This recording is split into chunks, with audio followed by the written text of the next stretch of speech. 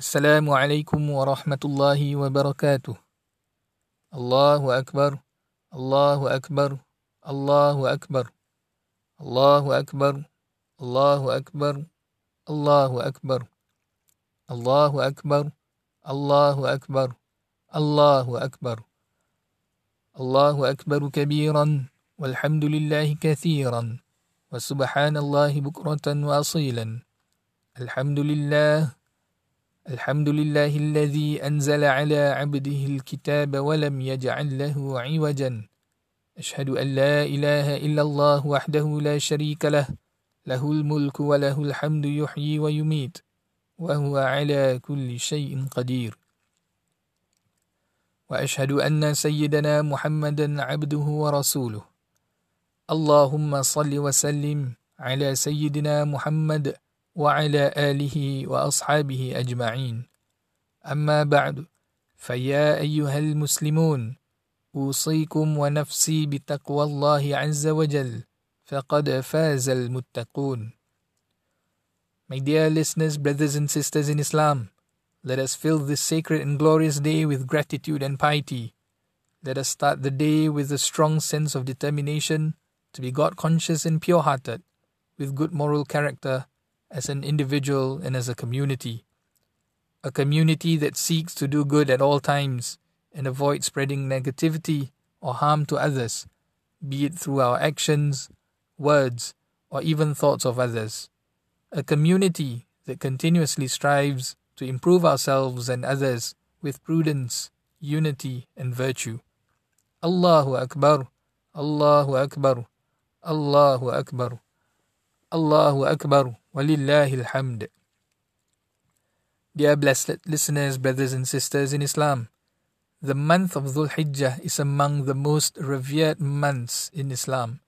In this month, there are a few days that are most sacred, and Allah subhanahu wa ta'ala has sworn by those days in the Quran. أعوذ بالله من الشيطان الرجيم. بسم الله الرحمن الرحيم.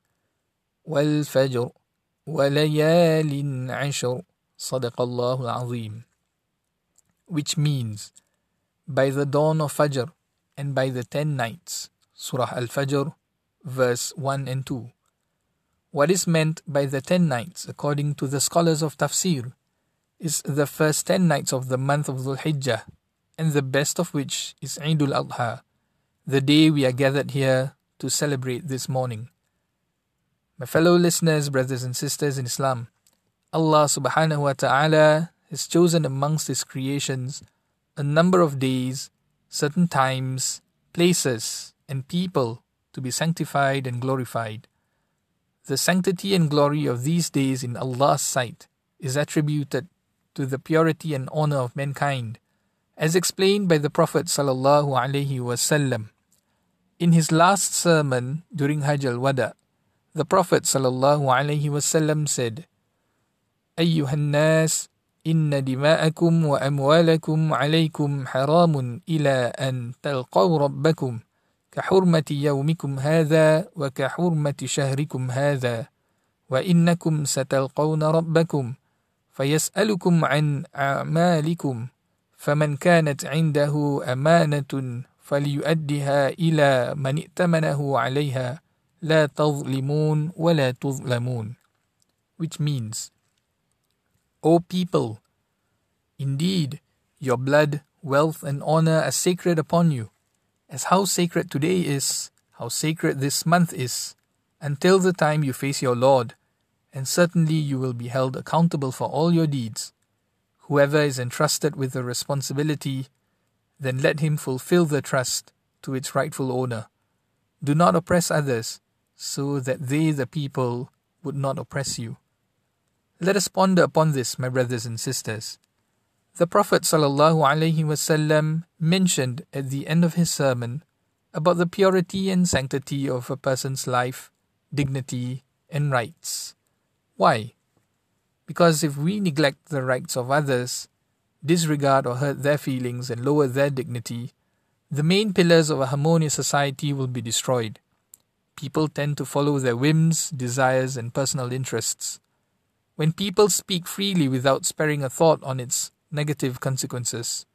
The world will no longer be at peace. It will be filled with so much chaos, confusion and conflict. The Prophet ﷺ was a messenger of peace and harmony. He ﷺ dignified the value of humanity. Every soul created by Allah subhanahu wa ta'ala is honorable. The main purpose of our Prophet's continuous struggle and sacrifice was to ensure that members of the community continue to be united and not tarnish the purity and honor in humanity. My dear brothers and sisters, the struggles we face in today's crisis have resulted in various trials that may overwhelm us and the society. Our sense of patience, perseverance, love and unity are indeed being tested. Many are concerned about their own living conditions and their family members. This can easily affect our relationship with one another. However, all praises be to Allah subhanahu wa ta'ala. Our society is willing to sacrifice for the common good by cooperatively ensuring the safety and welfare of themselves and others. In fact, we all have a common goal: to rise from this crisis together in the spirit of helping each other. We want for our brothers and sisters what we love for ourselves. This attitude is described by the Prophet ﷺ. مثل المؤمنين في تودهم وتراحمهم وتعاطفهم مثل الجسد إذا اشتكى منه عضو تداعى له سائر الجسد بالسهر والحمى, which means, the example of the believers in his love, affection, compassion, and gentleness is like the example of a single human body. If one of its parts or organs is in pain, the rest of the body will feel its pain, thus resulting in a fever and difficulties in sleeping at night. Hadith narrated by Imam Muslim. Allahu Akbar, Allahu Akbar, Allahu Akbar, Allahu Akbar, walillahil hamd. My dear listeners, this does not mean that our current circumstances and situations are perfect. In fact, we all have shortcomings and weaknesses at individual and societal levels. However, we must accept that this life is a constant struggle and a continuous journey. Every step we take in this life is for us to improve ourselves and achieve success, like the example of a group of people climbing a mountain to reach its summit. We need to work together hand in hand and complement each other. Our strength and honor come from the spirit of helping one another in goodness. As the Quran mentions, التعاون على البر والتقوى. Each of us fills the gaps that we see in one another. The rich helps the needy, the strong and healthy helps the sick and weak, the well-informed reminds and educates the less knowledgeable. Indeed, our religion encourages us to offer advice to one another in a proper and gentle manner, which is called nasiha. The Prophet ﷺ said, الدين النصيحة. قلنا لمن؟ قال لله ولكتابه ولرسوله ولأئمة المسلمين وعامتهم, which means, the religion is nasiha. The companions asked, to whom, O Messenger of Allah? He replied, to Allah, His book, His messenger, the leaders of the Muslims, and all society in general. Hadith narrated by Imam Muslim. Being open to receiving advice will help us to be a better person and eventually a better society, where we are able to identify our shortcomings and improve ourselves and our contributions to society. This is a healthy culture that should continue to be nurtured and promoted. Leadership cannot work well if it is blinded by arrogance and haughtiness, unwilling to receive any form of advice. By giving advice to one another, we are able to continue to build and develop our religious institutions and strengthen them further, especially in the face of adversities that could possibly become more complex in the future. Dear blessed listeners, there are several signs of genuine advice that come from a pure and sincere heart. It respects and preserves the dignity of the person being advised and does not provoke hatred and anger in others, because the purpose of advice is not to humiliate or weaken others. On the contrary, It is for us to improve on our shortcomings, fortify our vision, value diversity, and strengthen unity. Unfortunately, today, it has become so easy for anyone to hurl insults and accusations at others. This has become so common and widespread, such that it causes confusion and chaos. Look at how many people have fallen victim to this and how their lives have been destroyed. This is not how a genuine and sincere advice looks like, as such advice would never have led to this. It is inevitable that many of us feel worried and scared as our world and lives transform and new norms are introduced until today. However, despite limitations, our mosques still exist and continue to prosper in a safe way. We preserve lives without going against the fundamental pillars and parameters of the religion, because both of them are equally important for us to maintain and uphold. Those who focus on the shortcomings and limitations choose to see all this as a sign of weakness.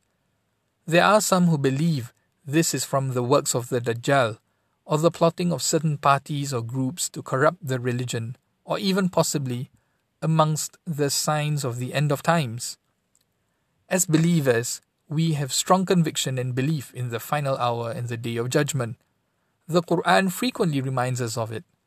Allah subhanahu wa ta'ala says in the Quran, أعوذ بالله من الشيطان الرجيم يا أيها الناس اتقوا ربكم إن زلزلة الساعة شيء عظيم, which means, O mankind, be conscious of your Lord. Verily, the earthquake of the hour of judgment is a very huge event. Surah Al-Hajj, verse number 1. Logically, the older this world gets, the closer we are towards the Day of Judgment. It is also true that we believe in its signs, such as the coming of the Dajjal, and other signs as narrated by the Prophet ﷺ in the authentic hadiths. But no one knows exactly when will the last hour be, as how Allah subhanahu wa ta'ala narrates in Al-Quran. This knowledge belongs only to Allah subhanahu wa ta'ala, not for us to spend time guessing when or how it will be. That is why the correct practice of religion requires knowledge. Simply reading a line from one source and a paragraph from another, or watching clips on YouTube, Facebook and TikTok will not prepare us to truly and effectively understand the complex issues of religion. Do not take this wrongly, as there is nothing wrong about listening to good words of advice in its various forms. However, do not confuse such messages or information with true and actual knowledge that helps us understand religion and its traditions. The right knowledge encompasses the depths of many sciences and disciplines, and hence illuminates our understanding, the same way a bright lamp is able to eliminate the darkness from our surroundings, which is different from a candle with limited brightness, where the light flickers or fades away when blown by the wind or storm, or could even cause fire and burn houses or properties.